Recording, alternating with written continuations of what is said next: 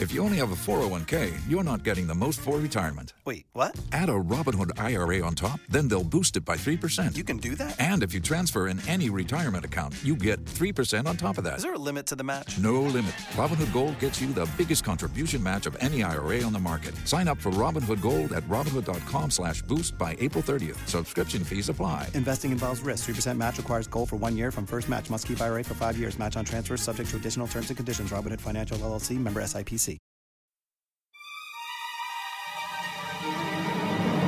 Everything that you wrote about how it seemed wrong, I'm just dying laughing. Like, yes, you literally measured twice. Why would you measure twice? So you only measure have to twice, cut once. Why would you want to cut twice? What? No, you don't cut twice. You measure once and you cut once. No. Nope. Oh my God. Why do you measure twice? Someone you'll explain find out. My dad would beat the shit out of you right now. Are you kidding me? My dad has no idea about this movie or about what you're saying, but he is furious right now just by like psychic instinct. God awful movie.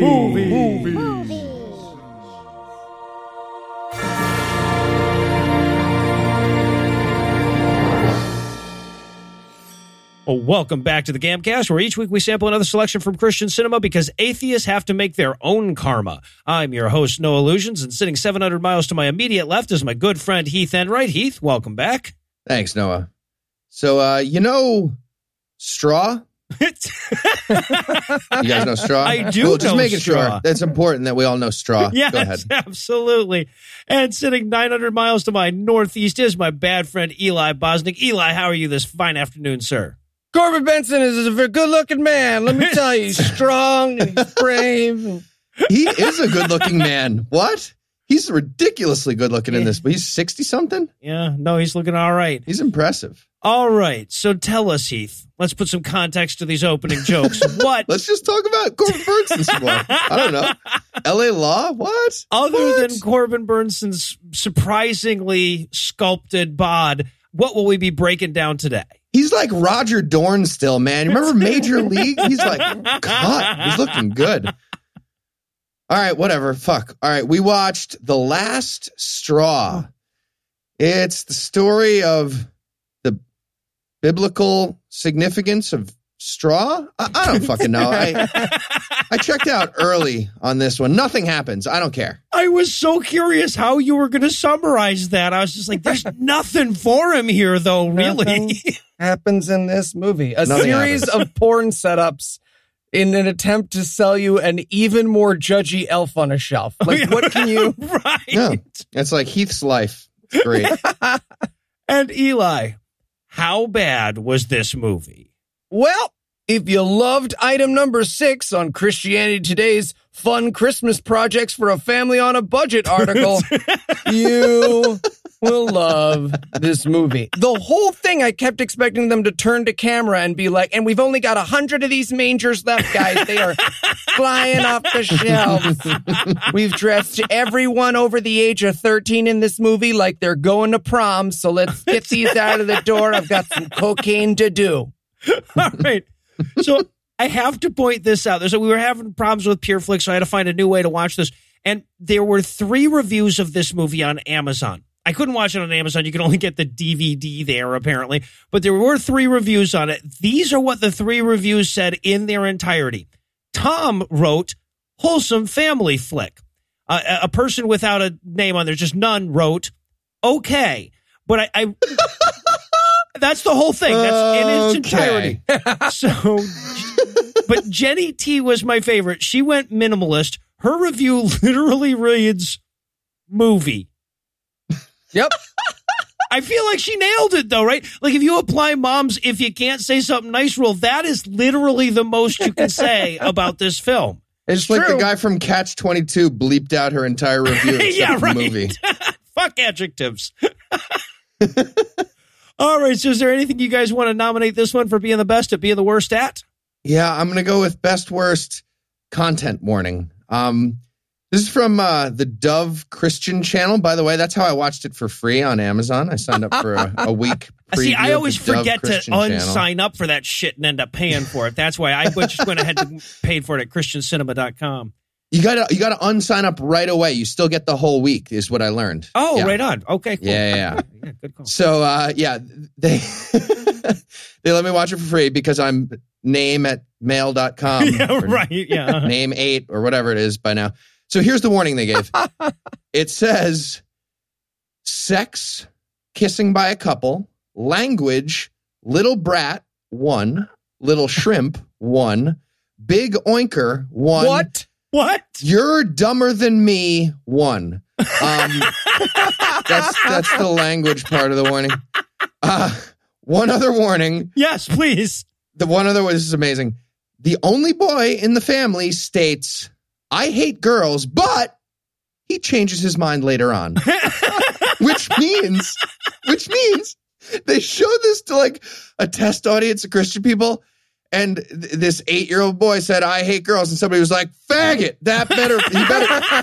kid better fuck a vagina in Act 3. So help me God, I will fucking kill somebody.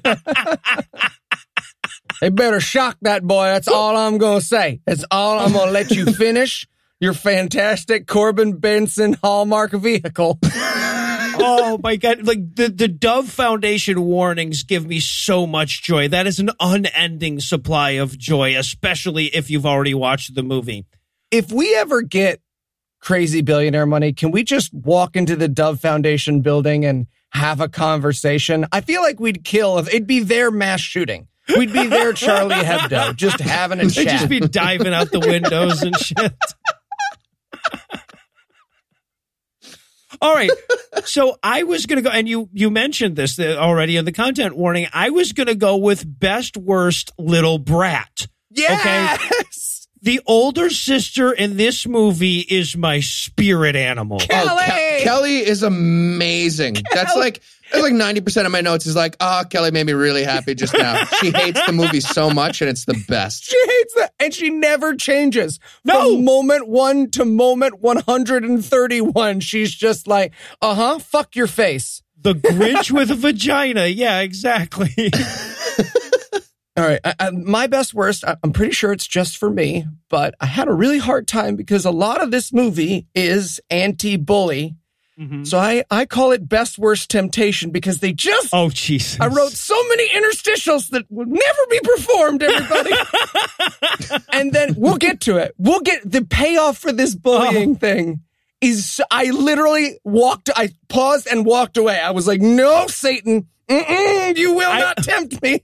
I got to the point of the movie that you're talking about, and I was surprised to see that there were still notes from that point on from you. I was like, he didn't implode? Really?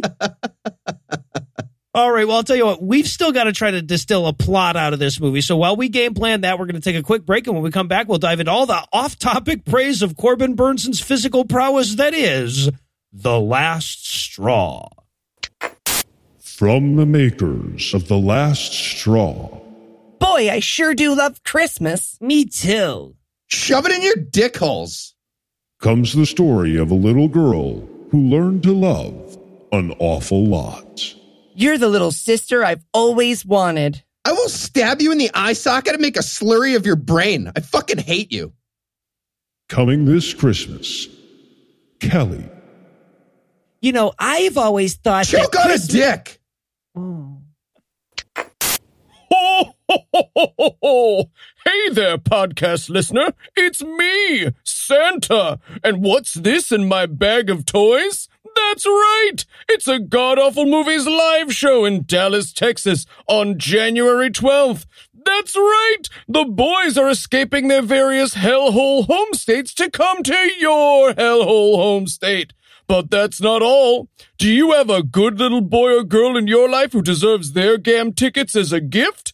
Buy your VIP or Platinum Night tickets before December 15th, and we'll record a very special, personalized gift message for you to stuff into someone's stocking. Just send an email with the name of the gift recipient and the kind of ticket to godawfulmovies@gmail.com, and you can give the gift of Eli's naked ass this holiday season. God Awful Movies, live January 12th in Dallas, Texas. Buy your tickets soon, or I'll fuck your dad. Oh, ho, ho, ho, ho, ho, ho. And we're back for the breakdown, and we're not even past the whimsical title font before I hate this fucking movie. I love that it comes up while the Bridgestone logo is still there, too, so that they have two different fucking unrelated fonts on the screen together in a goddamn mess. All right, so we're going to start off on like little cartoon caricatures of all the various actors. Now, is it me, or did Madison Bontempo shoot down the cartoonist or something? Because her cartoon looks so evil. He's like, I'm going to draw her and make her look like a bitch. It's the best. But no, it's the second best. Yeah, exactly. It's the best only until we get to the cartoon of Corbin Benson, which I can only imagine was drawn by Corbin Benson. It's so good. Yeah. Corbin Benson clearly yelled sharper at these animators until his cartoon was chiseled with crazy sharp edges everywhere. It's never absurd. looked more badass than he does in that cartoon. And also, in addition to all of the caricatures of actors, we're also going to see baby Jesus at the beginning in the cartoon. Yeah. Apparently, baby Jesus grew up in a bird's nest. Yep. Last straw. Yeah. And he's wearing a little desert wear onesie. Would they have that? I feel like no. It's weird that everyone thinks that baby Jesus was in like Prince of Arabia get up when he was born. yeah, right. All right, so the cartoon fades to reality at a suburban house in Riverside, California, where we're going to meet kids that will argue for the rest of the goddamn movie. Yeah, this movie begins with the world's most effective birth control. I walked out of this scene and I kicked Anna in the stomach from queso-berries. Sweep the leg. Now, I wrote in my notes, I'm like, this is why children should be reared in pens. Now, that's not worth mentioning now, but it'll come back later. Yeah, it will. It really will. Yeah, so the kids are arguing over who gets the remote. Daughter wants to watch something else, but this kid is a big fan of public domain black and white films. Yeah. I'm watching my Buster Keaton, cunt. Get off the remote. This is where we meet Mom, who looks like Skeletor's trophy wife. Yes. That's what I have her down as. Oh, she looked good when she first walked in, but then they got way close up on her and she got scary. She's got like a Zoom Two-Face going on. You know what I mean? Yeah, right. Yeah. And she like up close, she was like welterweight Hillary Swank on like a bunch of steroids all of a sudden. It was scary. All right, so the kids are fighting, and then they all decide to play music badly. They each have themselves an instrument. And I'm just going to say, any mother who buys a drum set, a violin, and a trumpet for her children deserves what she gets. Yeah. Yeah. But this is where we meet Special Kid for the first time in the movie. What instrument does he get, Eli? He gets a kazoo. So it's not intentional, but the child that will play the kazoo in this scene gets painted as, shall we say, a little bit different. The actions he will do in their entirety are ask questions to demonstrate he doesn't have object permanence. Yep. Eat things that aren't food and play a kazoo. The end. That is all this kid will do. That is his entire character arc. Yeah. Sometimes people just you eat stuff. It's a creative thing. Sometimes it's a sign of genius. If you just put random. You don't know. Not necessarily. I don't think we should judge that part of it. And this is also where Mom introduces the fact that cousin Jordan is going to come stay with them over Christmas because she got in some trouble. Now, given the movies that we watched and the fact that I was on ChristianCinema.com to get this, I assume she got caught doing lesbian shit. Oh, well, again, I'm pretty sure that this movie crossed its shooting with a bunch of like stepdaughter porn as well. So they were just like, great, we'll use the setups for our movie. And then you guys can just take the fuck scenes. We'll use the same house. We'll get the kids out by 2 p.m. That oh my God, like they made this movie just by Ed Wooding together a bunch of porn intros. It all makes sense now. Yeah, and that's why Corbin Benson was in it. Yeah. If you told me Corbin Benson also got 3 blowjobs on this set, I'd be like, oh, that's why Corbin Benson was in this movie. All right. So, Mom sure is all mommed out. And then we cut to that night. Dad is there. Dad's an interesting looking human. Dad looks like he showed up to the set of Survivor with a mouthful of bugs. He is rough. He looks like Chuck Norris got shipwrecked. It's not good. On an island with a lot of food, right? Like way to like Crab Island. Yeah. Like Jesus forgot to get crucified and became a paper towel mascot instead. Looks ridiculous. And he's clearly funny guy. He's yes. Christian movie funny guy. 2 people said he was funny one time. So he's the lead of this comedy movie as far as they're concerned. Yeah. He kills it at TGI Fridays after church on Sunday with great puns. And at one point here, like, so mom's complaining about how the kids won't calm the fuck down. And she's like, I don't know, what if I crate them up like little puppies? Now, first of all, I was kidding. Secondly, what the fuck is wrong with you? You're trying to think of things that are normally crated up and you come up with puppies? That was terrifying. Also, they tried to like improvise at this point too. Yes. Oh yeah, like, they did. What if we put the kids in little crates? You riff on that now. Riff and go. I'll spray them like in Rambo, and there's sort of an implied rape. He says, Remember I'm when going to they're all hose them down. This is a Mitt Romney Christmas, apparently. When they think of puppies, they think of putting them in crates and hosing them down. No, or fuck. Yes, and wait. Yeah. We should beat the kids with hoses. What? What did I say? Michael Vick steps into form. Hey guys, I heard we're doing Christmas together. I was a football player, I'm pretty sure. Eli only knows about me because I hurt animals. Yeah. All right. So now we cut to Dad bringing cousin Jordan home. He apparently just ran out to the 80s and grabbed her. Ooh.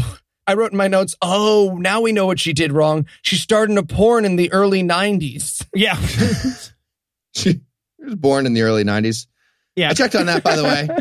She's 22 when they made this, so doing a little better. All the thoughts that you had checked. were perfectly fine. Yeah. Maybe embargo on the physical That's appearance. a little old for you, actually, 22. All right. How old were you when they made this? All right, but yes, enough. so Jordan is spectacularly hot. She's way too pretty to be in this movie, and honestly, she's too talented to be in this movie, and she's not particularly talented. She is very attractive, but it's got that like super fragile attractive thing going on. It's like brittle. You could see like just any day she could go from like 24 to 25 and she'll shatter into terrible, you know? Absolutely. Yeah. She instantly goes into PTA secretary. You turn your eyes away for a second. Bam. Yeah. She had the look of somebody that like in a bar fight, you just break her in half and weaponize her. Yeah. Hey, no glassing me with my wife. Come on, man. Come on, dude. You got to pay for all this surgery now to make her look worse. All right, so now, we have to really drill down on what a bitch Kelly is. Yeah, she walks in. She's like, Jordan's going to be staying in your room, right? And Kelly's like, how many dicks you take in your ass? Yeah, Kelly's entire character in this is to wait until there's no one saying anything and go, fuck you. Fuck you. She's the best. I love Kelly. But everybody else, I hated everything they were saying here. It was like, I wasn't even hearing words at this point. It was just all running together into shitty noises, just like M's and vowels. Just if those are the noises the actors actually started making at a certain point, I'd be 0% surprised. I don't even know that I'd notice. Yeah. All right. So now Eric is the older boy. And Eric has to go out to get the rest of cousin Jordan's luggage. This is where we're going to meet his neighbor, Landon, a college-age boy who's about Jordan fucking age. He might as well be a puzzle piece that's shaped like all the things Jordan isn't. Yeah. Hey, I'm home from college where I play America. Am I going to see you later for a generic American activity? Scene. Stop saying scene. Cut. All right. Shall we pivot the story? Yeah, okay. We can pivot around you. And also, this is where we see Corbin Burnson, And he's looking embarrassed to have not died young. Think about how much better we'd feel about this guy. His legacy would have been had he died around L.A. Law or so. I think Corbin Benson thinks about that a lot. Corbin Burnson, Johnny Ratzenberger, Harry Anderson. A lot. Yeah, ruin a lot of them for us. All right, so now what we need to know about Landon is that he's a quarterback at his college, despite having me arms. He is absolutely not a quarterback. Nonsense. At this point, I was like, okay, if this kid throws a fucking football and somebody catches it without a cut, I will vote Republican in 2020. I swear to God. Safe bet. You know what? Spoiler, not going to be voting Republican in 2020. Yeah, right. All right. So now that little boy goes back in to give Jordan some shit about her luggage and how much she has. And it's hilarious because it's so little. It's like both of those bags could easily nest inside of one of Eli's travel bags. Okay, I have medications. And they're making these huge jokes about, look at how much stuff she has to take to travel. Oh, and again, it's the best because everyone's going around doing like Christian movie jabs, but Kelly, the fucking MVP of this movie, every time it's her turn, just gets so real. It's like, what do you have in here? A bunch of condoms so you can blow everyone at a truck stop? Okay, Kelly. Your line is lead weights. Lead weights to shove inside yourself? Okay. You know what? Come on. Look at the rash on her face. She's not using condoms to blow people at truck stops. Just like our listeners. Am I right? All right. No Connies. So now the key action of this scene apparently is that they're all going to have a family day, but the kids can't decide what to do on family day. Eric wants to play football and Kelly wants to go ice skating. And the little girl wants to play on the trampoline and the little boy wants to eat ice cream. His answer was ice cream, which was fantastic. Yep. But altogether, it sounded fucking amazing. Football, ice skating, trampoline, ice cream? What? Yeah, if you can figure out a way to do the trampolines on the ice skates, that is the world's perfect sport. You just put giant piles of ice cream at the end zone. It's, Right, but cousin Jordan doesn't care. She's being just like, apathetic bitch. And honestly, apathetic football, ice skating, trampoline, ice cream sounds even better. Like, that'd be the funniest thing to watch. People angrily doing that. But they decide instead of doing any of those things to, talk about how young and spry and handsome Corbin Benson is. Oh, my God. Okay, yeah. So they decide, okay, we're going to just pull names from a hat, and whoever's name we pull gets to decide. So Eric pulls the name, and they decide they're going to play football. And they're like, ooh, we can get Corbin Burnson to play. And Jordan is like, isn't he an old guy who's been washed up since 1997? And they're like, no, he is in amazing shape.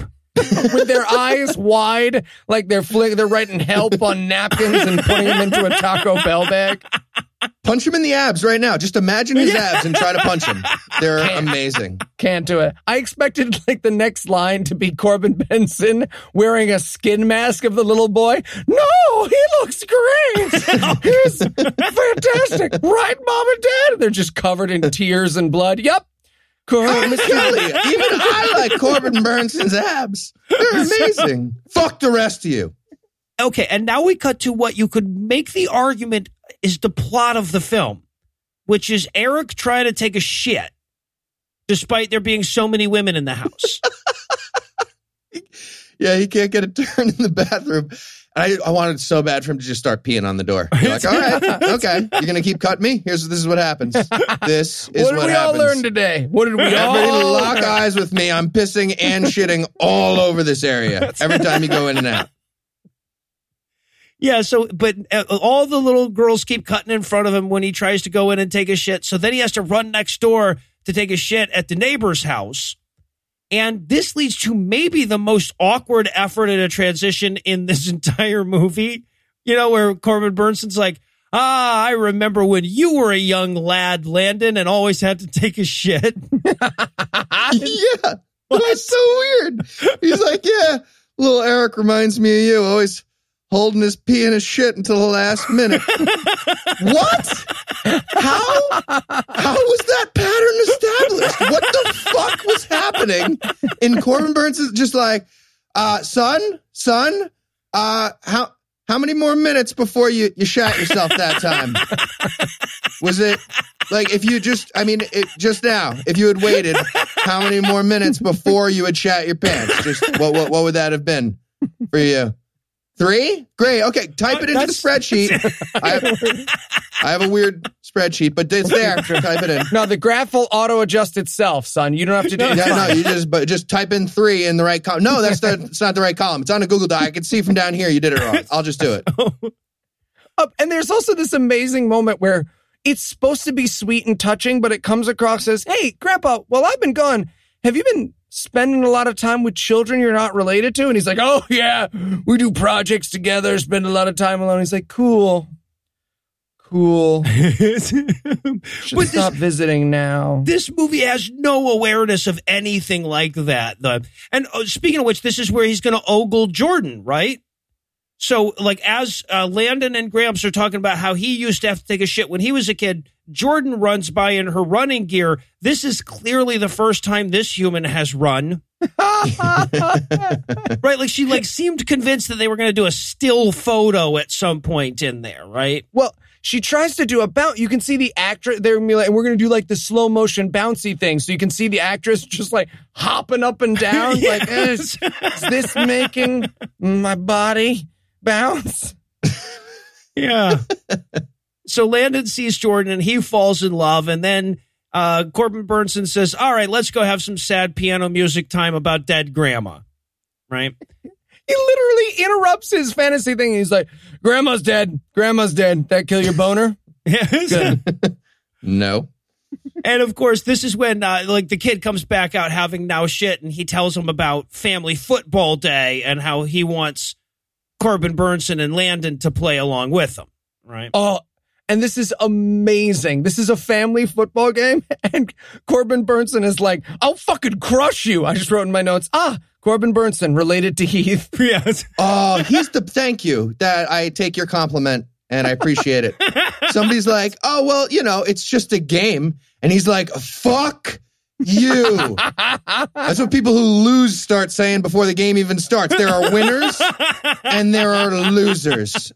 Oh, I love Grandpa Corbin right here. He's amazing. And he will continue to be wildly way too aggressively competitive throughout. It's the best. Yeah. Okay, so now we're going to cut to one of the laziest montages in the history of film. Okay, so there's supposed to be a montage of Jordan running, but this actress was not, she ran for 80 seconds and they made a 90-second montage about it, right? The background never changes. The trees behind her don't even move significantly between these shots. Oh, and it's gross. It's just like one of many signs that another person on this production is trying to fuck this high school girl. This time it's like 22. The director clearly just being like, all right, let's get you a nice long running scene, really explore your acting chops. You're very talented. You're very, very talented. Music guy, play piano for the talented actress right now. Yeah, but she starts getting a little tired. Not sweaty tired. No, I mean, she's not going to sweat because no one in this movie has ever run. But, she sits down for a mope. Yeah, right. She just sits down to be sad and brooding near a rainbow for a moment. But then when she's running home, she comes across a puppy in Corbin Burnson's yard. Right? So she takes it up to the door and she's like, hey, is this your dog? He was out in the front yard. And Corbin Burnson's like, that dog can go fuck himself with a chew bone. You keep him. Yeah, and I'm supposed to like this character? I'll fucking stab him in the dick. Like, yeah, you want my dog? I don't care. Yeah, well, they redeem him a bit for that. But yeah, it takes a long fucking time. Anyway, so she goes to leave and we have to have yet another scene where Landon's like, I am the love interest for that character. This is also where we learn what she did wrong. Oh, which is right. Very important. We learned that she was a bully. She was sent away to live with relatives for the holidays for bullying. Yep. They do that now, Eli. You got to be careful. Beating kids up? I was surprised by this. No, No. I wish. We're going to find out what she's doing. Yeah, no, it's Yeah. a slow reveal because this movie doesn't have much. What she did wrong is a very slow reveal.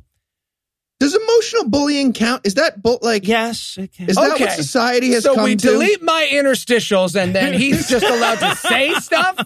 Well, I can edit all kinds of guidance stuff. counselor back. All of middle school was just one giant everyone being a bully. Like that, I don't Yeah. understand. Like that's how you learn to jam your feelings deep be down a and bully. never let anyone Yeah. see them. It's healthy. I don't understand how you're going to get to become a healthy adult if you don't Like Heath. everybody bully each other Yeah. emotionally. All right. 3, 2, 1, bully. Go. This is why we can't do kids programs for the scathing atheist. Never get calls from Camp Quest. It's very sad. All right. So now Jordan brings the puppy back to the family, and everybody's really happy about the puppy. And there's a moment where the mom's bracelet gets caught on her necklace, and it's just in the background, she's trying to disentangle it for a solid 3 minutes. I saw nothing that happened in this scene because it is comic perfection while this woman's just like, oh God. Cut! Fucking! She's being attacked by a cat on her face at the same time. It's the Yeah. best. Wearing this Marina Menundo's original. Fuck am I doing with my life? And by the way, I should note, I feel like the dog is my favorite character, and not just because it's a dog, but also because in every single scene with the dog's like, I am not a movie dog. Oh, this puppy hates everybody. Hates these actors is what I feel like. I feel like he has good taste. It's like a good taste in cinema puppy who's just like, get the fuck. Oh, like everything. They're always trying to like force hugs on him. And every motion he makes is just like, please don't touch me. Please don't touch me. Before You're the not end of talented. this movie, this dog will bite Corbin Benson and the movie will continue and pretend it didn't happen. Yeah. We'll get to it. Yep. And he'll just go, what a good dog. All right. So now we're going to cut to Eric playing backyard football in the front yard like a fucking idiot with Landon and Gramps. Apparently they didn't have backyard budget. Oh, I wanted Gramps to full tackle this child and then chant over his body so badly. We get so close to that, right? It's not the kid, it's the college kid. But okay, but before that can happen, Jordan has to run by in slow motion in case we didn't really get it the first time. Oh, it's so good. And they tried to make her extra attractive using the slow-mo again, but it backfires so hard. Like, she turns to camera and smiles, but it was like she was proud of a shit she just took. And like the slow-mo just made it longer and crazier, but but like in a bad way. I feel like I gave a bad example just now, but like it was not attractive is what I'm saying. Yeah. But again, his fantasy gets broken because Grandpa's like, stop ogling. I want to fight this child. Yeah. Right, yeah. So, and he throws a pass. We get a cut. And then the kid catches it. And then does a backflip. Yeah, the kid had his touchdown celebration down pat. Yeah, the kid actually caught the ball and did a crazy, impressive, like ninja move with a flip and and he could dance. And the movie never addresses it. Like, that's obviously why the kid's in the movie, but they're never like, oh, right, our child can do a backflip. When I have children, they can do a backflip. That's all they'll ever do. People will come into my house, flip. People will finish a meal, flip. And by the way, okay, so during this pass, Gramps, Corbin Burnson, tackles the fuck out of Landon. And Landon gets up going like, hey, man, it's two-hand touch. And like, this is not a funny affect, right? The movie thinks it is. The movie thinks Clearly. it's a quirk. Yeah. No, Yeah. who blitzes the automatic QB in 1v1 football? What the fuck is wrong with you? Doesn't even make sense to even run towards him, let alone tackle him like a crazy person. Right? He just hits him with his car. My wife is dead. All right, so now the kids are fighting in the living room again. Okay, I have to point this out because I love this scene so much. There's an establishing shot of this inflatable snowman in their front yard, but we're only seeing it from the waist up. And then we're going to cut to the kitchen where mom's running water in the sink, but we hear the sink water before we cut to the kitchen. For just a second, it sounds like the snowman is just taking a massive horse-like piss, right? Like, am I? Nope, I was with you. All I could think about for that that'd scene. be a great front yard thing to fuck with the asshole who has way too much Christmas shit across the street from you. You just got like a peeing snowman. All right, so now the kids are fighting again. They're fighting over grapes. Eric doesn't want to share his grapes. This is the worst. It's so unpleasant to watch. Oh, my God. A little behind the scenes here, though. Heath has entirely spent this scene coaching people on how to fight over grapes. Yeah. If somebody's trying to grab your grape, just shove the entire wad in your mouth. Just all the grapes right in the wad. Huge wad of grapes in your mouth. Go or pee on the grapes. You just pee all over the grapes. And that would make sense because they wouldn't let him pee earlier. Yeah. Or just pee on the couch, shit on the couch. There's so many options. You don't have to share at that point. Nope. I got to say, at this point, I put in my notes, like, we're 25 minutes in, and the plot of this is Noah is watching a movie. Right? So the kids are having a fight. Mom breaks down, right? She loses her shit. She wanders out of the house, leaving the fighting children on their own with the new puppy. Alone? Yeah. Yeah. Mom ran out of spoons from a grape fight. Yep. She can't even. She left a house full of kids so she could go cry somewhere else about a grape fight and a puppy barking. This is the worst parent. And not just cry, but call her husband and demand that he comes home from work to mediate the grape fight. And he does. And he he comes does. home. He's Can like, you come outsmart our children? Yeah, she calls him up. I She's like, will the kids leave won't my stop work. fighting. The dog is barking. I thought at this point in my career I'd be able to emote, and I can't. It's it's the best. And he does. He walks out of his job as a car salesman. We see him. He's like, "This is a car. It's a car. You buy." 1 second, I gotta take this phone call. What's that? Grapes? I'll be right there. Yes. Oh, but so after she gets off the phone with him, though, she looks across the street where there's a manger scene, and she notices the straw. Like the title of the movie. What? Straw. Just like a piece of straw appears over her head, like bing, next to a light bulb. Lights on fire. All right. We're going to start a Pier 1 Imports out of our house. What? All right. So dad gets home. He runs up to mom. He's like, "Are the grapes okay?" It's the best. I wanted him to walk in and the kids are all just choking to death on grapes. Yeah, right. Because they're terrible parents. All right. So they go inside and they're like, the kids are like, "Mom, are you mad? Are you going to beat us?" And she's like, "Shh, the camera's on." And she tells him, she's like, "I have a great idea for a new Christmas tradition." Yeah. And the husband's like, "Great. So, I mean, could you have like verbalized this with words, like in a text? Or, Did you? Do I have because to? if it, like, are you about to do an interpretive dance? Because if it's not, it's fucking stupid. And I need to go back to work where I'm gainfully employed. Or at least I was before. You're the worst. Yeah, right. Yeah, so she says, "We're going to make a crib for the baby Jesus." And I just wanted to cut to Jordan, like dialing 911 off to the side, you know. Giving herself a black eye with a bag of peas. "Sorry, guys, I'm out." Yep, he's hitting me. Come on. Oh, God, I got to get myself Would a good. bag of peas do that? Yeah, that's how you give yourself a fake black eye. What? Well, it's a real black eye, but you give yourself a fake one with makeup. With all right. Blackface. But the idea...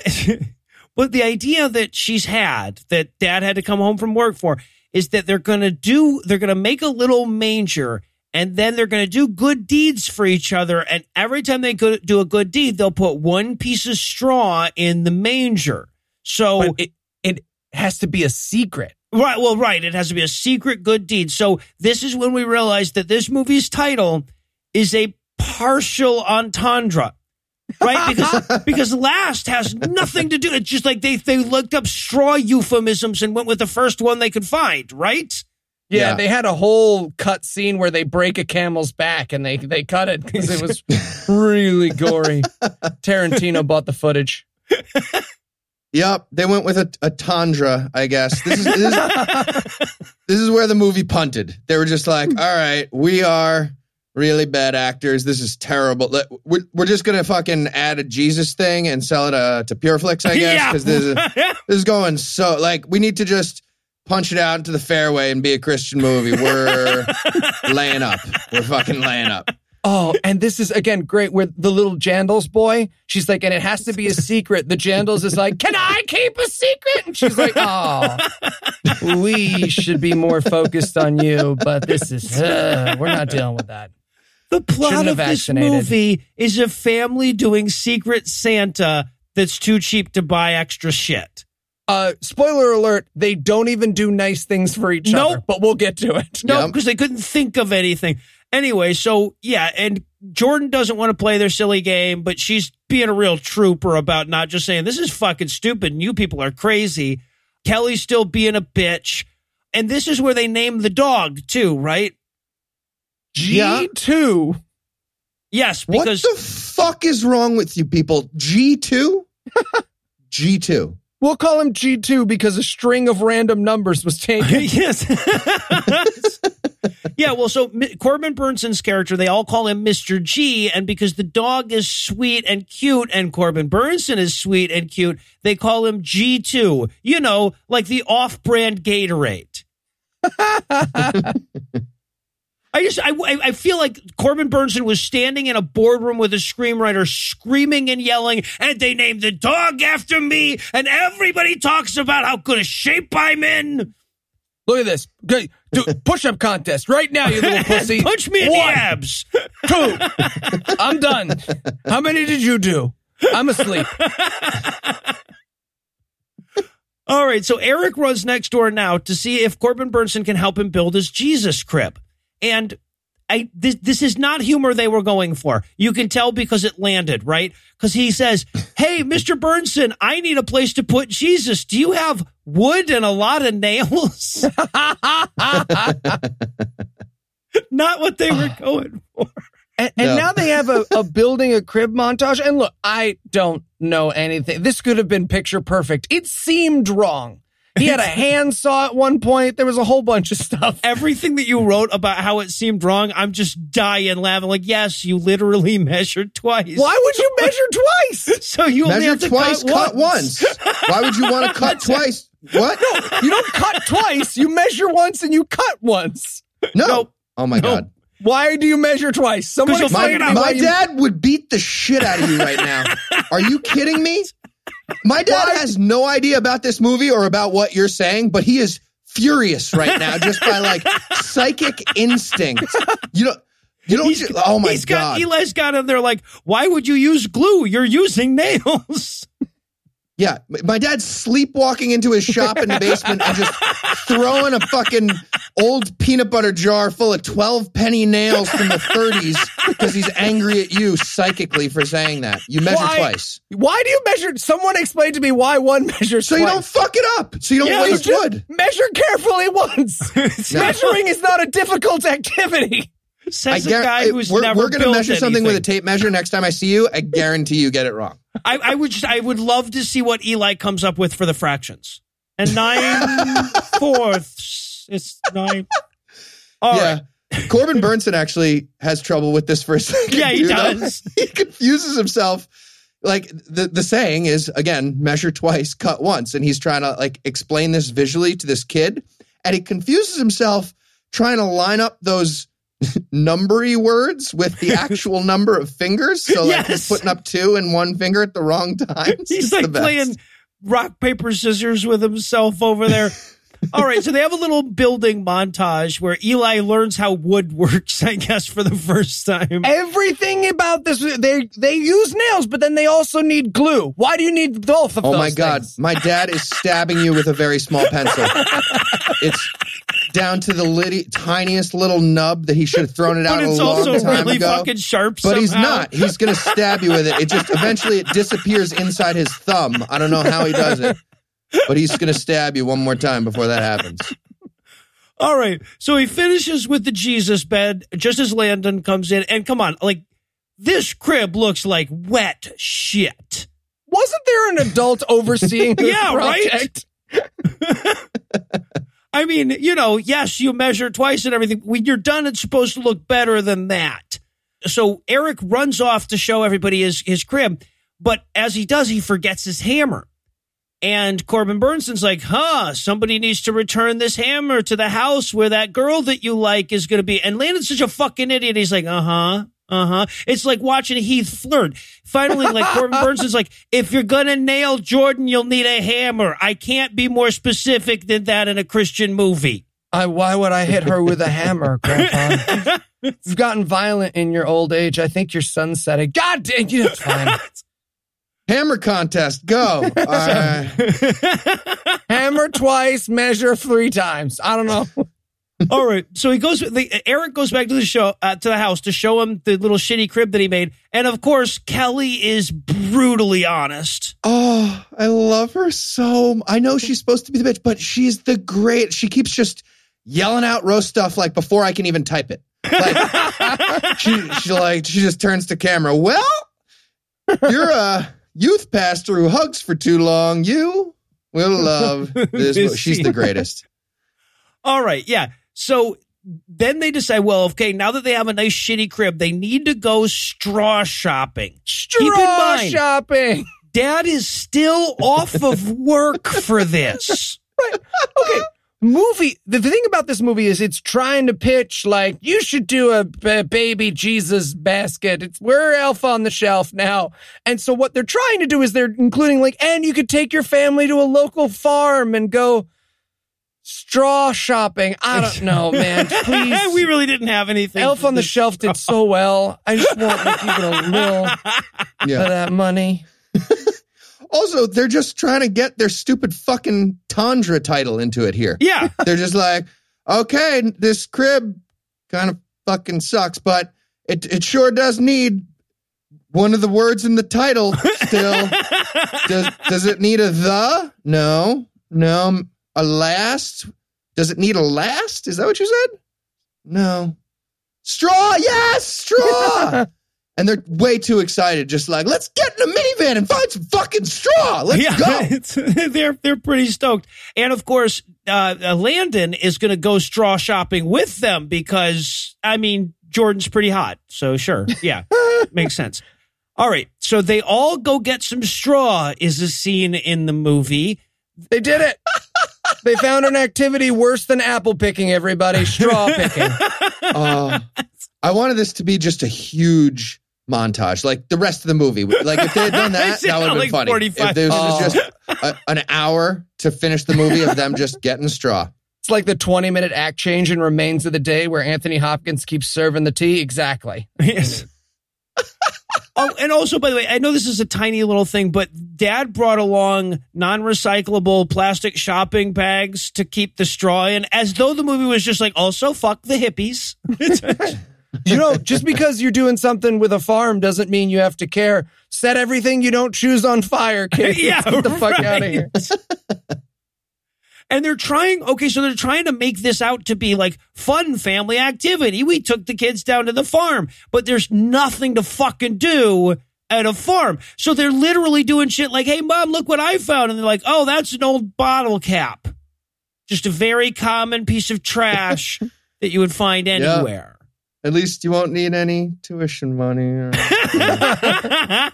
Don't eat it. You know what? Eat it. Go for it, kid.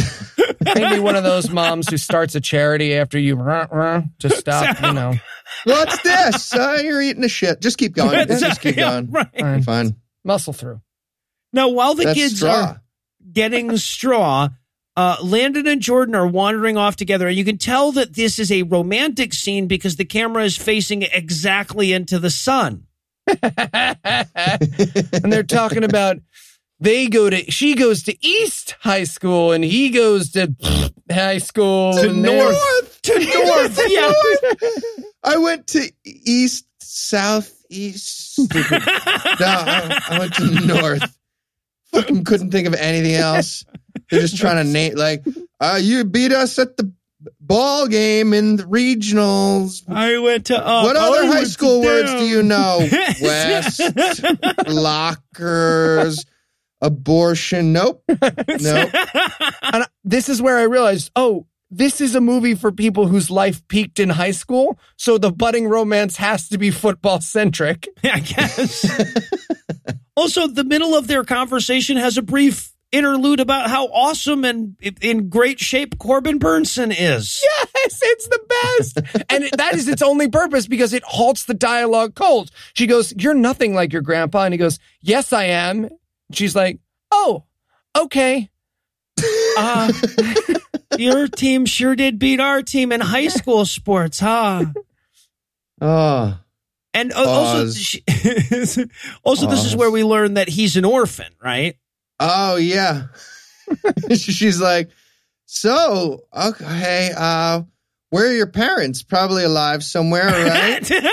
No. About that. It's an awkward moment again. Do you miss your dead parents? Yeah, I do. Would you like to do hand stuff? Yeah, right. He's like, also, if that's not enough for a pity blowjob, my grandma died this year. So. Nope. Okay, no. All right. Cool. Hard cut. All right. So, yeah, very hard cut. Okay, so now they go home because nothing in this script can be assumed, right? Like the viewers of this film would be like, but how are they not at the farm? So we watch him getting home. Landon's like, I'm not in this scene. Let me go. And then Jordan follows him out, right? So they can flirt some more. Oh my! And this is the one of the worst choices this movie makes, which is that they bond over the fact that both of these all-American teen high schoolers love Edgar Allan Poe. It's so stupid. Specifically, The Raven. Yeah, they both love The Raven. Yeah. She says, I'm going to be reading some Poe. And he's like, I know a Poe thing. Raven. They could not pick something less appropriate for them to bond over. I'm sorry. I would love to be there, but I'm reading Hills Like White Elephants. Ooh, I love that short story. What? It's just a puff of air. Isn't it pretty to think so? You want to go on a hayride? How did no one associated with this movie go, hey, isn't Edgar Allan Poe's stuff about death and murder and pedophilia? Children. Yeah, exactly. Really explicit pedophilia? Okay. Yeah, all right. So then, and this, by the way, this goes, them talking about how they love Poe goes on forever. Like the director was pissed off at Jordan and refused to call cut and just, I'll make them keep acting. Fuck them. Fuck that bitch. So this goes on forever, and eventually they leave. Landon and Grandpa are going to go in and try to make cookies again like Grandma used to, right? That's a major subplot. Major subplot in the non-plot of this movie. Yeah, right. All the plots are sub in this film. Okay, so now it's trying to draw names from a hat for the big straw thing. That gets its own goddamn scene. Oh, yeah. And the little Jandals eats the paper. Mm-hmm. Yep. That's fun. They turn away. He's got a mouthful of straw. No. Okay. Also, by the way, the beginning of the scene, they're doing the drawing names from the hat. It starts with Dad being like, okay, pencils down. Yeah. So that was them writing their names down. They had to put their own a fucking names. time cap. He was like, and that's 5 minutes. Did everybody finish writing your name? Mom's like, I didn't. If anybody gets that's me. That's me. All right. Is anybody choking on grapes? We're all choking on grapes? Okay, just give us a second. I'm going to leave. He calls his dad out of work. Grandpa shows up. All right.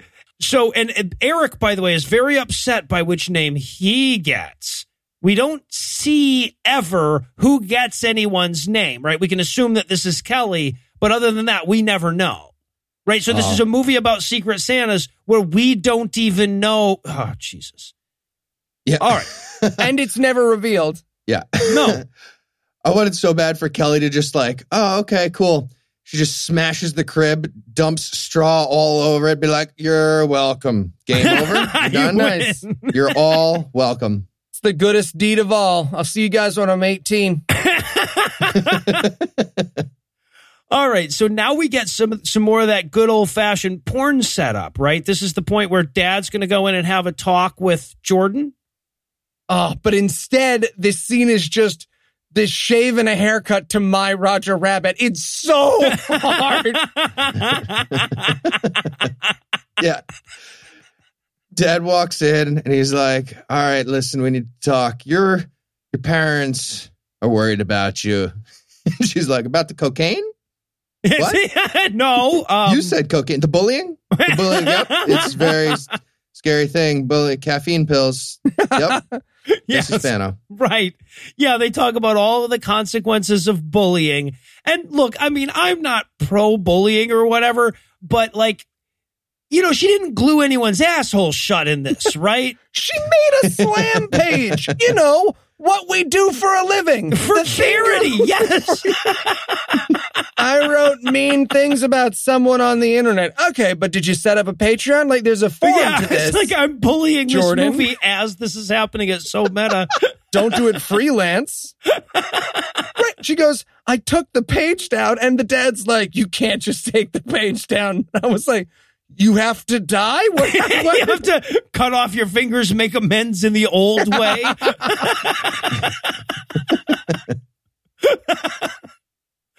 Yeah, but yeah, exactly. He also says at one point, he's like, now there are laws against cyberbullying. I'm like, not against slam pages. What? He actually says the stakes, you're almost 18. The stakes change when you're 18. Yeah.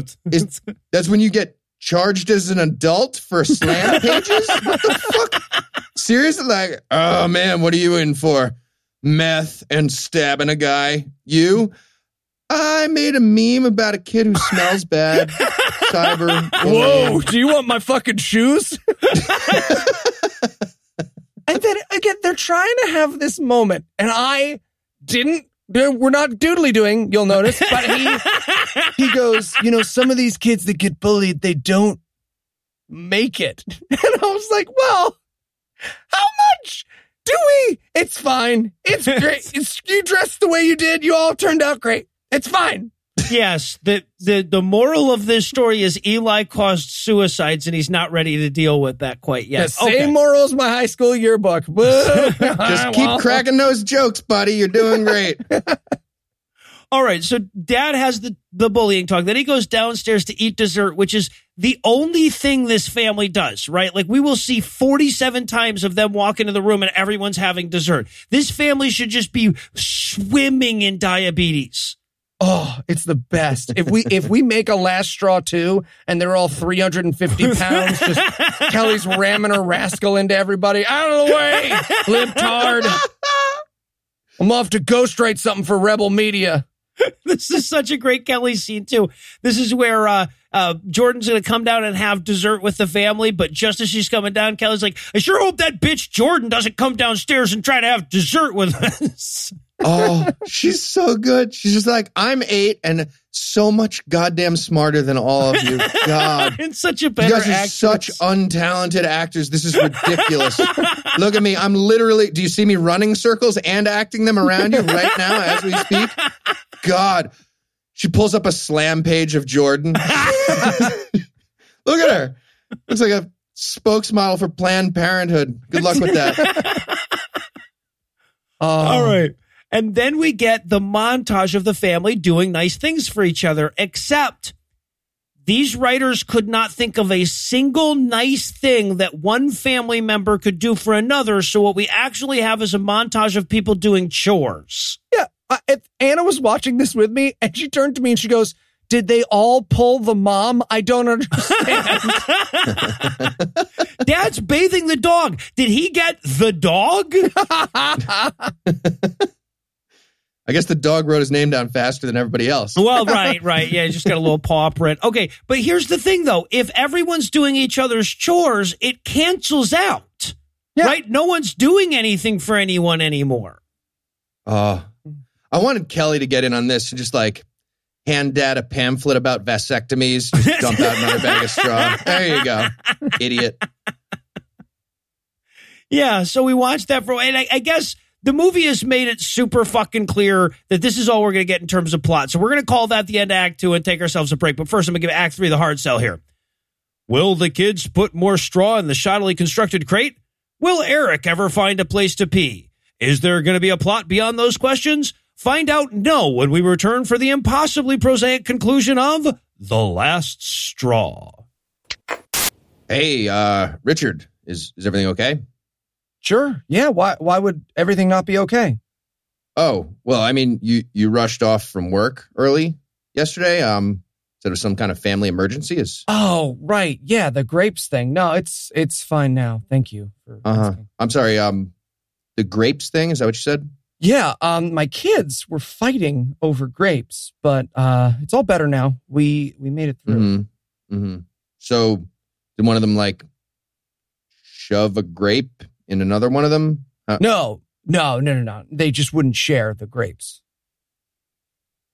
Oh, you're done. Yeah. So you're saying that you left work early yesterday because your kids wouldn't share their grapes and you left work? Yeah, that is what I said, yes. You realize this is a job, right? Like I write you checks. Mm-hmm, I do. And you work on commission also. That's part of the calculation. Mm-hmm. Okay. So remember last month when you left early because of a medical emergency? Oh, yeah. Whew, man. Right. What was the nature of that medical emergency? My now, wife? I'm just curious. My wife, she couldn't find the VapoRub. So, I mean. Mm-hmm. Yeah. And then when you left early for a death in the family the week before that? Yeah, it was my son. I'm really sorry. It's okay. He was trying his hand at stand-up comedy, and it was not going well. I mean, that kid was... Right. Cool. You're fired. So cool. There's that. Question. So sorry. Can that wait till tomorrow? I just got a text from my wife. She needs the pasta strainer off the top shelf. Is it on the top? Oh, yeah, it's on the top. I'm going to go get it. Yeah, you better get it. I'll be back. No, you won't. I still work here. Don't come back. And we're back for more of this shit. When we last left our heroes, they were writing very angry emails to their agents about getting stuck in this sub-Hallmark Channel piece of shit. And we're going to rejoin the action with Mr. G and Landon having another go at making cookies. Yeah. And their shenanigans are so forced. Oh, man, we dropped an egg. And they're ignoring the fact that they are bukkakied in frosting. Like, what the hell happened? That's right. They had to go, they have to find a way to visually show you that they made cookies bad. So they go with dropping eggs from 18 inches above the fucking counter and being covered in flour. And way more sexual tension than I expected between grandfather and grandson. I'm not judging it, but they were 5 seconds away from tackling to tickling to kissing. It was really right. close. That was not all icing on that kid's face. No. Exactly. All right. So, and then they make their cookies and they sneak them over to the neighbors, right? Because they're going to do something good for them too, I guess. Just they light a bag on fire with the cookies inside. I think we did it wrong. Okay. All right. We started. So now it's time for the fucking football game that we've been setting up for this entire movie. I'm going to just tell you in advance, nothing will happen in this scene except that they will play football. Right? We've been talking about this the entire movie. There's no major reveal that's going to happen. No character's going to take a turn here. They will play little snippets of football with pieces of Tecmo Bowl sliced in on the edit. And they have this weird moment of all right, Corbin Burnson, no tackling. And he's like, maybe. I am going to tackle you. I heard you say no tackling. Look into my eyes. I will tackle you. I've tackled you now. You're tackled. And also, and I knew Heath would have a note on this one as well. Mr. G's team wins the toss and elects to receive. No, idiot. You defer. Yeah. You try to get 2 possessions in a row around halftime. That's a rookie mistake. Idiots. Fucking idiots. Take it seriously. This is a football game. God damn it. Well, not really. Okay, then we get some sportsing, right? So, we get what they're calling some sportsing here. I will say the little girl throws a hell of a block in that opening kickoff. That little girl is, because nobody can tackle the little girl, so all she has to do is really get in front of them. She's killing it. Mm-hmm. Wouldn't have stopped Heath. That's all I'm saying. You got to get under her pads. You just throw her. You get right under her pads, toss her. Easy. Menstrual pads. So, oh God. God damn it. Now I retroactively feel bad about what I said because it set that up. Also, they're wearing flags to show what team they're on. There's like 8 of them. You can't remember? Not to show what team they're on. Because you pull the flag. That's seriously? how you tackle. That's what flag Seriously? football. You thought they were wearing colored tassels to demonstrate which team they were on? I thought they were wearing tassels. That's I amazing. was like, why would you need those? Because that's what you do instead of tackling. You pull Eli would have been flag. an invisible chameleon in this scene running around. Amazing. All right. So, and then they played flag football for a little while, but then Corbin Burnson goes full Nam and starts tackling people. Again, tackling people in flag football and two-hand touch is not a charming old-timey mannerism. It's assault. Right. In the movie about bullying, you think they would kind of be a little bit more tuned into this. It reminds me when all of us played football here at the Scathing Atheist. Okay, guys, are you ready for the big Scathing Atheist football game? I have to poop again. You literally just went. Noah said big football. Okay, but why would that Really? make it worse? Okay, Eli, you'll run a post. Lucinda, you run a shallow slant and look for the ball when you reach the second bush. Got it? Sorry, I was tweeting. Am I the quarterback now? Is that me? No. No, you are not. Oh, I'm sorry. Were we not playing tackle? I thought it was tackle. Not in the coin toss, no. This was America. No, it's not like when Lucy does it to Charlie Brown. I'm doing it because I'm afraid. Heath, throw me the ball. Heath, throw me the ball. Okay, I could throw you the ball, or, I could run it also. I could throw it to Andrew, too. Or Eli, I could throw it to you. Well, I could run it. That was the option I had originally thought of other than throwing it to you. I could run it. All right. Just give me a second. Well, I've narrowed it down to either throwing it to somebody, maybe you, Eli, probably not you, or running it. I'm probably going to run it. But if I run it, then I can't throw it. So that limits my options right there. I've been kind of close the standing here door with both hands on you for if I 20 just- seconds. Timeout. Heath takes his 8th timeout. Oh, The Joe Gibbs of touch football. okay. There's a great visual gag of Lucinda side tackling someone in that sketch, but I can't do it because we're on the radio. You Yeah, gotta picture no, it. you're And right. she's just like, Andrew's standing there and she just like, come on, motherfucker. Blam! She just takes Andrew out. All right. So they play some football, and then they head back picturing home to tell some Christmas stories because if this is on PureFlix, you have to have the Linus moment, right? Right. And they're trying to do, again, they're pitching a product right now. Now we do the annual telling of the Christmas story, except they've been talking about mangers for months. So this scene makes no sense. It's like, do you know what baby Jesus was born in? And it's like, it's the word we've been saying literally throughout this movie. Yeah. But the kids are so fucking stupid. They're like, a crib, a bed of nails, a pass. Yeah, but she's like, no, he had to stay in basically a trough. And the kids are like, we're sure happy that we have real beds. Jesus sure did suffer. Wow. I bet when I'm an adult, I'll be told about another kind of suffering Jesus did, and I will sure emotionally connect to that. How many more times do we have to mention Jesus to change the curve on grading this movie? I feel like we've done a few now. And bless her little heart, Jordan's just looking around at them all like, I could have killed it in porn. I don't know why I didn't just... Jesus. Yeah, and also they need a baby doll to use for their little straw-filled Jesus crib, right? So they have the moment where all the kids march out their various dolls to see which one will be selected as Lord and Savior. This is very weird. This is a weird moment where the parents are like, no, your doll is not our Lord in the garden. I wanted Kelly to bring down her, crucified voodoo Jesus doll and be like, there. This is what we're using. Does that have Already a nailed picture him. of your brother's face over it? It does. It does. Here, 1.5 pound Jesus, historically accurate. Get with it. I have a skin mask of mom, a skin mask of dad, whatever you want to put on it. All right, so then it's time for the big baby Jesus reveal, right? Like mom has dressed the little doll up as baby Jesus, and we get like her revealing the baby Jesus, and then they pick new names for the week because one time around on this scene wasn't enough. Yeah, I mean, of course. And we should point out that little kid, backflip kid, he got the person he didn't want to help again. Eric, yeah, he's super bummed. Already saw it. Just hold up a title card that says Ibid from the other scene. Whatever. Just move on. All right, so we get through that, and now they're having some breakfast. The kids are fighting some more.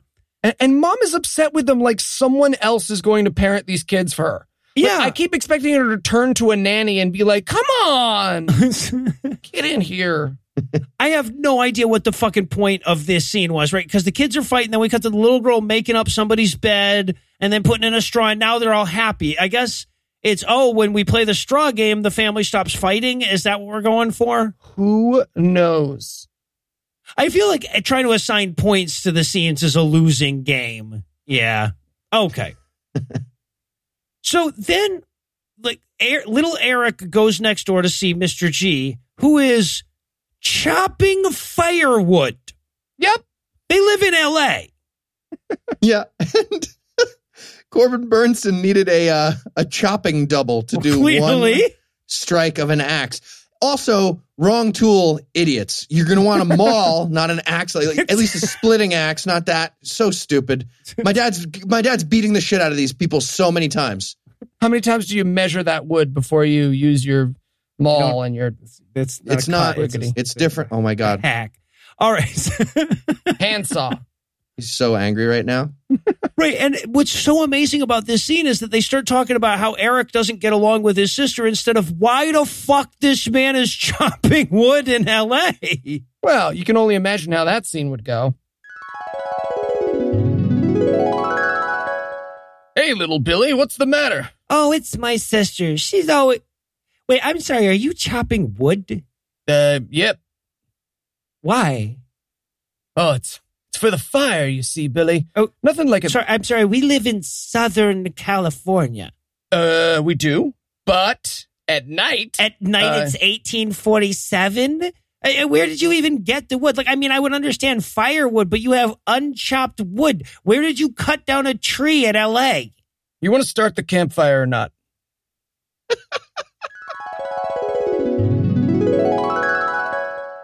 Yep, but no, instead of that, he just gives some grandfatherly advice on how to get along with your sister. Oh, yeah. He's like, look, man, if you want to fuck your sister, you got to schmooze her. Yeah. Listening to this podcast about grabbing her by her pads, it's a weird thing. Okay. Call back. Got to keep it in. And he uses the phrase, you can catch more flies with honey than vinegar. What? That's so fucking... Why am I trying to catch flies? What kind of fucking weirdo is I don't understand. And also, you can catch more flies with a freshly killed corpse than honey. So, yeah. Okay. Anyway, so now we have another super useful scene. The little girls are having a tea party when Eric comes in and someone's pulled the head off of his doll. Oh. That's the whole scene. That's it. And again, this is supposed to be like Kelly being sad that she's always fighting with her brother, but I'm just coaching her through it the whole scene. Kelly, embrace your hatred. Let the hate flow through you. Yeah, like at this point, my notes are just like, oh my God, this is just random shit from a dying man who always wanted to make a movie and his grandson had too much money to tell him no. Right? Because like nothing connects to anything from here on out. Right? Like we go straight from that scene of them fighting over the doll's head to now Jordan and Kelly want to have a heart-to-heart in the bathroom. It's so good too. Kelly's the greatest. Because, yeah, they're having this little heart-to-heart in the bathroom. And then Eric shows up and he's like, I need to shit again. And Kelly's like, go the fuck away. Sorry, Jordan. I was saying I need to be nicer to everybody? Do you have any ideas? Yes. Shit in your hand and eat it. So I was thinking maybe I could just like be one of those people who like asks people how they're doing. Maybe Give them tips on where to shit and what to eat. I love that. I love too that like Jordan's thing here is she's like, well, Kelly, it's okay. I forgive you for calling me a bitch in every single scene you've appeared in so far, but be careful or you'll grow up to be a cyber bully like me. oh God, I wanted to do like one of those Scared Straight programs. Yeah. Just getting marched through a federal prison. You don't even know how many people I bullied up in here. All right. So now Jordan and Landon are going to flirt some more. And this part of the movie pissed me off about as much as the building shit part pissed off Heath's dad. Because she goes out to flirt with him and he says, hey, I thought maybe you could come over to my house later and we could have a Poe movie marathon. Poe movie marathon. They know that Poe didn't make movies, right? He wrote stuff. I don't know that the they know that. 1961 Roger Corman classic retelling of The Pit and the Pendulum. Like, shit, like this is not even a possible thing to do. Edgar Allan Poe movies is literally 3 Vincent Price movies, a Polish cartoon from the 80s, and some made-for-TV shit. Like, that's not even a thing that exists in the world. I just love that some fucking idiot involved with this script is like, what do smart people do on dates? What do college people do on dates? Probably watch Poe movies. I bet they love the famous, very, very talented writer that you eventually learn is a great writer, Edgar Allan Poe. Universally agreed to be fantastic at writing by everyone above grade 9. Bell Fuck you, jar Poe was marathon. What? The gift marathon. I love to like, okay, so she's having this conversation with him. This is the point where she's like, I regret bullying more than anything I've ever done. And Landon's like, well, why don't you come over to my house and get some way more interesting shit to regret? Yeah, we can top this. Yeah. Yeah, she goes full Jesse Spano here. I'm so scared, excited. And he's like, yeah, I'm emotionally invested in your problem. Let's talk about it later. Plus a Heege. Bye. So, all right. So now we cut back to the family house. Jordan's going to come and join them for dessert at this point. And I have this in my notes at this point. So I watched this on ChristianCinema.com. Which is tough because unlike Amazon and a lot of the other movie services that we use, you can't scroll over and see how much credits there are. Right? So this movie was like watching soccer. I never knew how close I was. I don't understand. How can it's a tie? What? No, make him keep playing. But okay, so now Jordan has to go have a talk with Kelly about being such a little bitch all the time. Right? 2 scenes in a row. Well, 2 out of 3, yes. Yeah. And they start talking, and the writer doesn't have any way to resolve it, so they just start giggling in the middle of them talking, but really poorly. Yeah, it's amazing. She's like, I will torture you. I'm going to torture you. And I wanted Kelly to just be like, do it, motherfucker. I'll record that shit on my Apple Watch. Quick question for you, 10-year-old. Why are you so much better than me at acting? What's going on with that? Now that we're here. Oh, it's because you never had to develop a personality. Okay, before you say anything, Edgar Allan Poe is not a personality. Nope. You're just naming a person. You were about to say Edgar Allan Poe. I saw you about to say that. Not a personality. Nope. Edgar Allan Poe. Nope. Well, okay, so name one other person who wrote anything. Alan Edgar Too Poe. slow. Also, okay, so keeping in mind that Eli picks the movies for this show and we don't usually know what we're getting into, at this point in the movie, a very attractive young woman is surrounded by little girls going, can I sleep with you tonight? I was nervous as fuck. Yeah, right? When Jordan does it, she's the hero. When I do it, I'm under arrest. All right.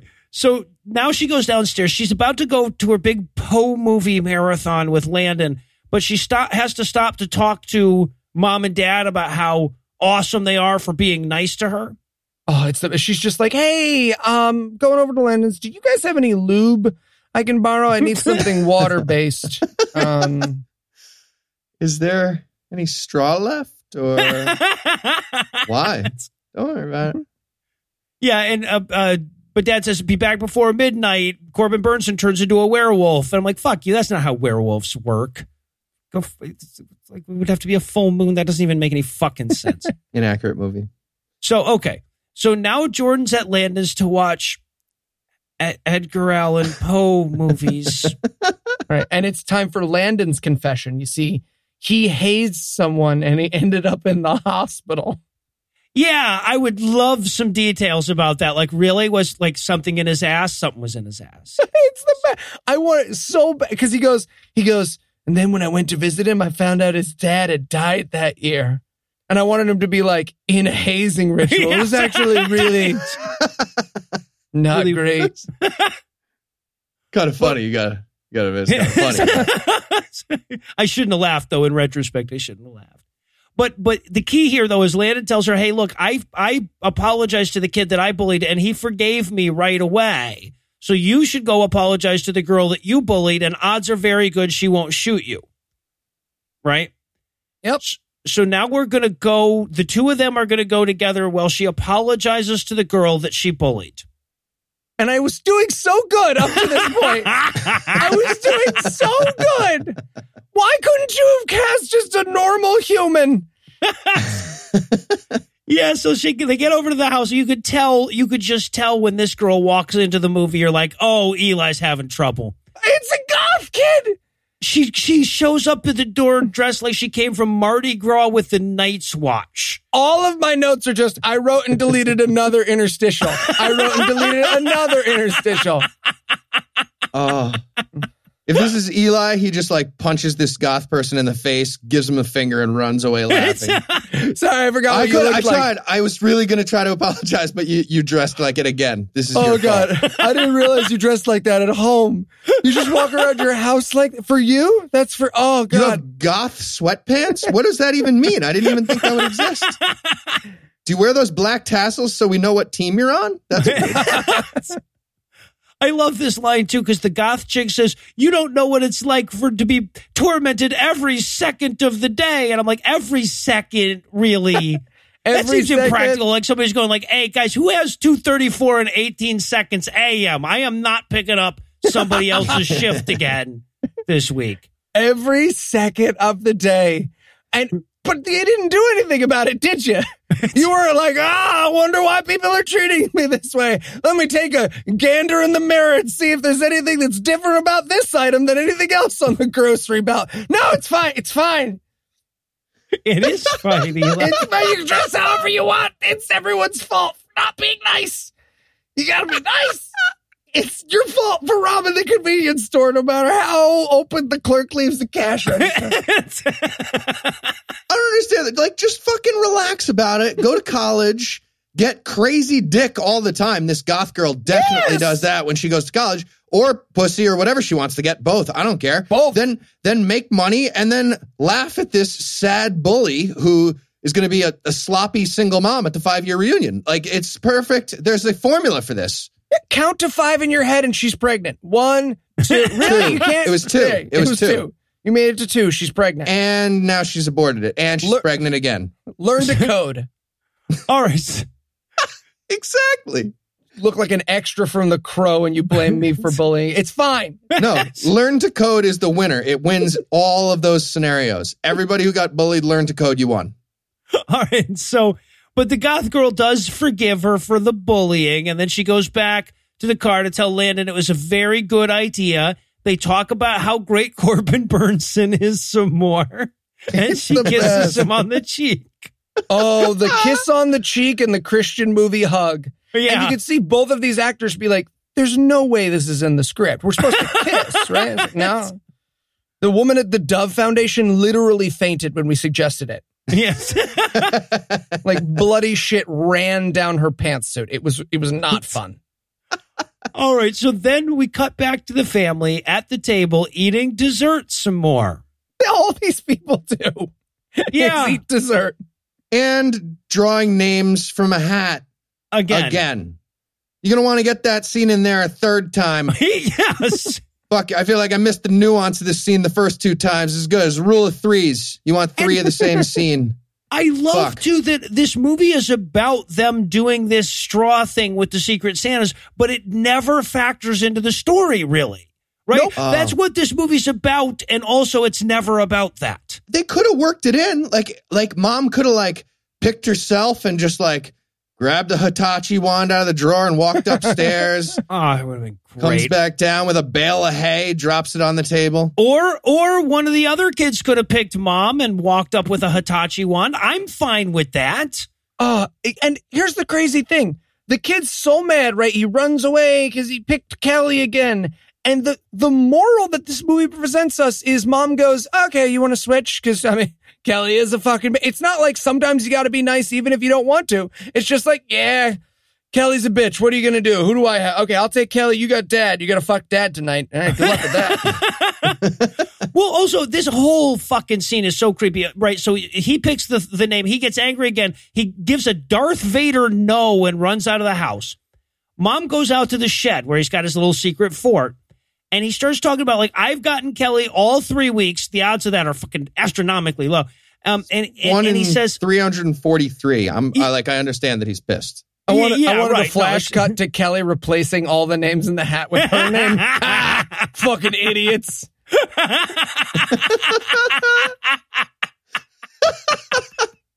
I love Kelly. But also, he says at this point, he's like, I've been trying to be nice to Kelly. I even laid out her nightgown. That's creepy, right? Absolutely creepy. Like, That's no, Mom, terrifying. you don't understand. I even touched my little sister's underwear. Yeah. And basically, he's saying, like, Mom, I'm pretty sure I'm going to beat the fuck out of that bitch, and that'll ruin Christmas. And Mom says, no, the fact that you haven't beat the fuck out of her means that Christmas is great. And she's so good at fucking roasting you. You got to let it go. She's hilarious. You do look like Chunk on chemo. That was so funny. Come on. Can you roast back? No? You're a normie? Exactly. All right. You deserve it. Why don't you get married, have some kids, and die then? All right? Want to learn to code? No, you're stupid too. Okay. Right. Doesn't work for everybody. Okay, so yeah, but then they, as near as I can tell, resolve the film's central conflict by Mom saying, no, I'll switch names with you. That's it. That is the moral of the story is, look, if your kids don't get along, they don't fucking get along. 18 years, they're out of your fucking house. Whose business is that of yours?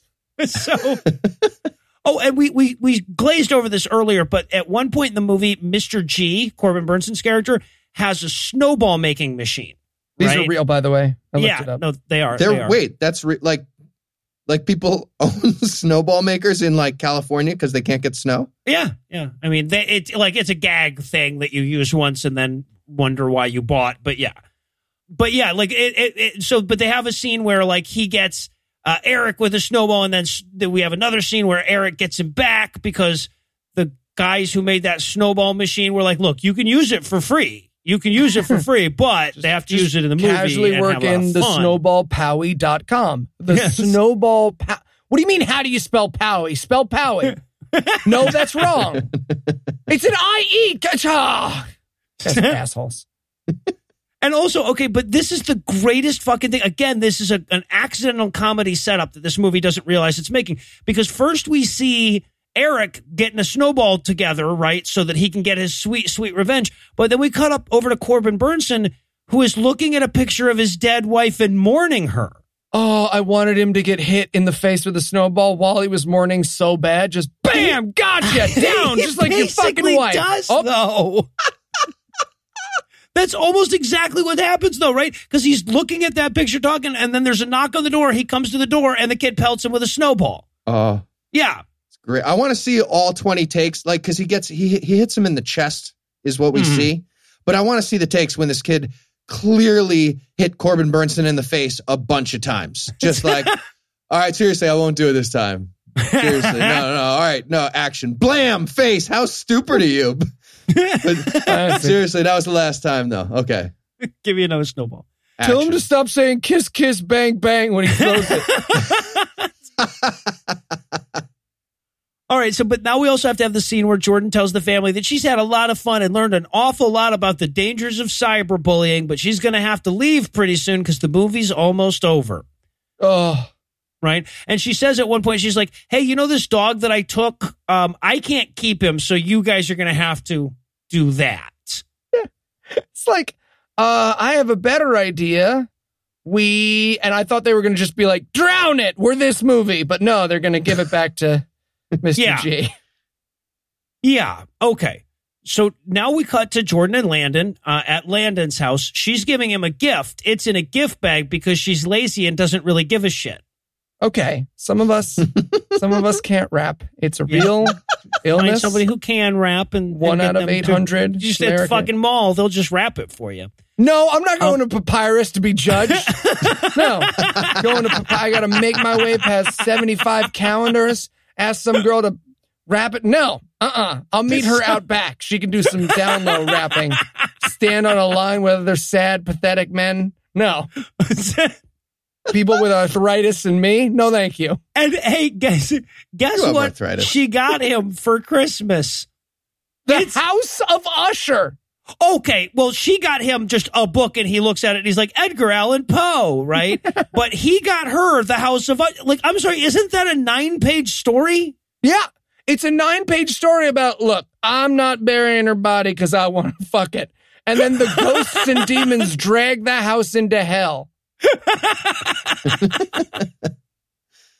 And then she points out her favorite poem in that book. Yes. And has him read it out loud, which is weird. But that's when we find out that her favorite poem, because this movie's fucking stupid, her favorite poem is the second half of a poem. Yes. He starts reading the second half of him. That's her favorite poem. Jesus. Idiots.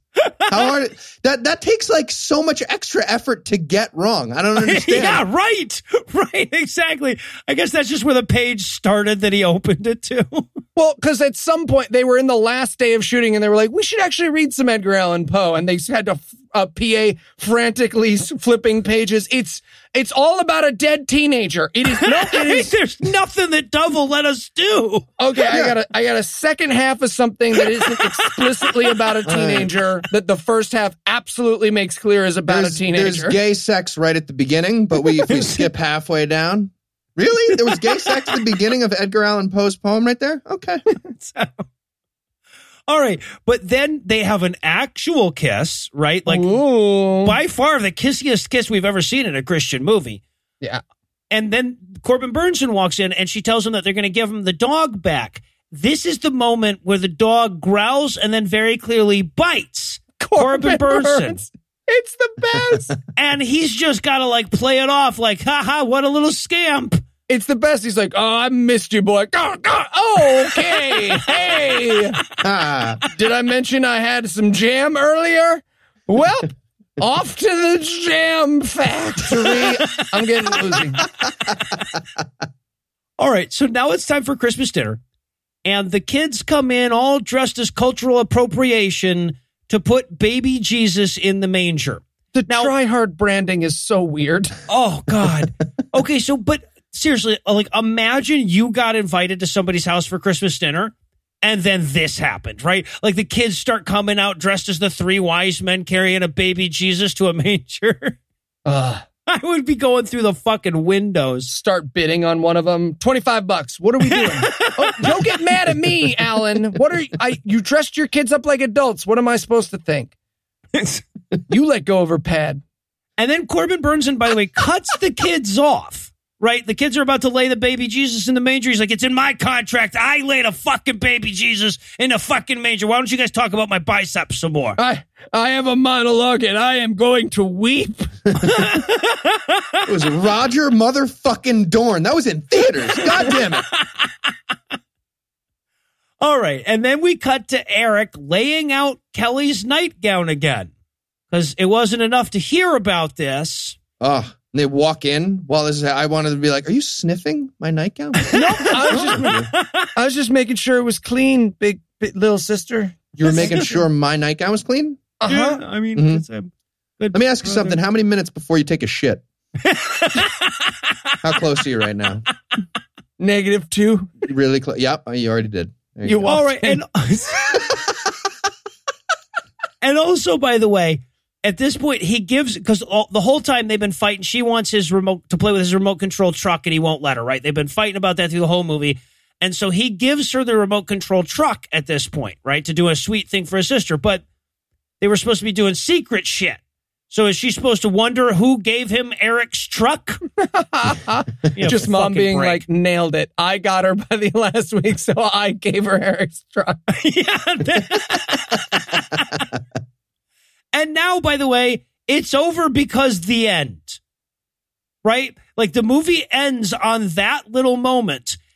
But before it can end entirely, they come up and say like, and by the way, that kid, Eric, the kid that was based on, died.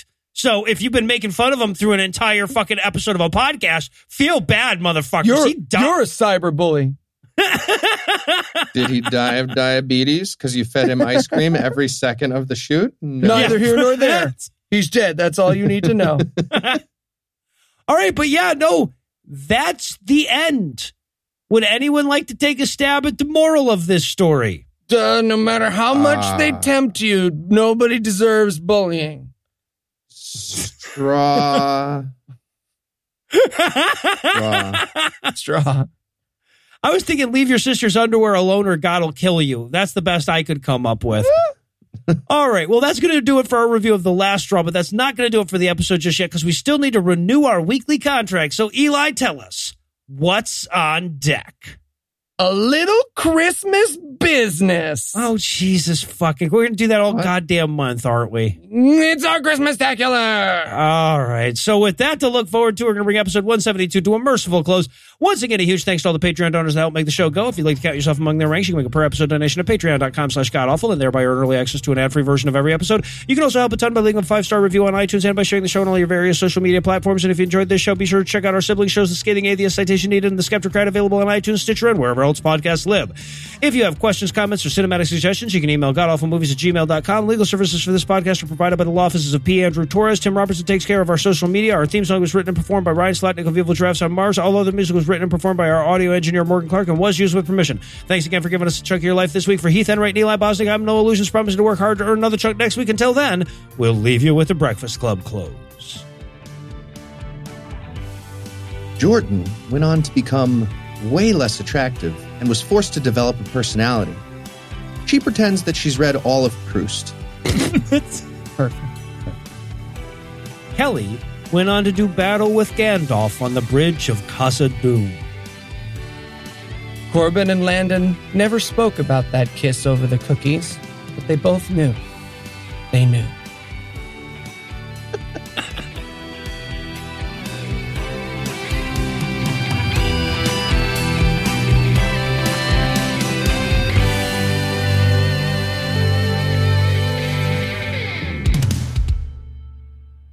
All right. I don't think that's a realistic skit. I just want that. Morgan, keep this on record. I'd be an amazing quarterback in a game of touch football. He would be. Put the ball wherever I want. Definitely Make it fucking rain out here. And First team all state. as the quarterback. The preceding podcast was a production of Puzzle and a Thunderstorm, LLC, copyright 2018, all rights reserved.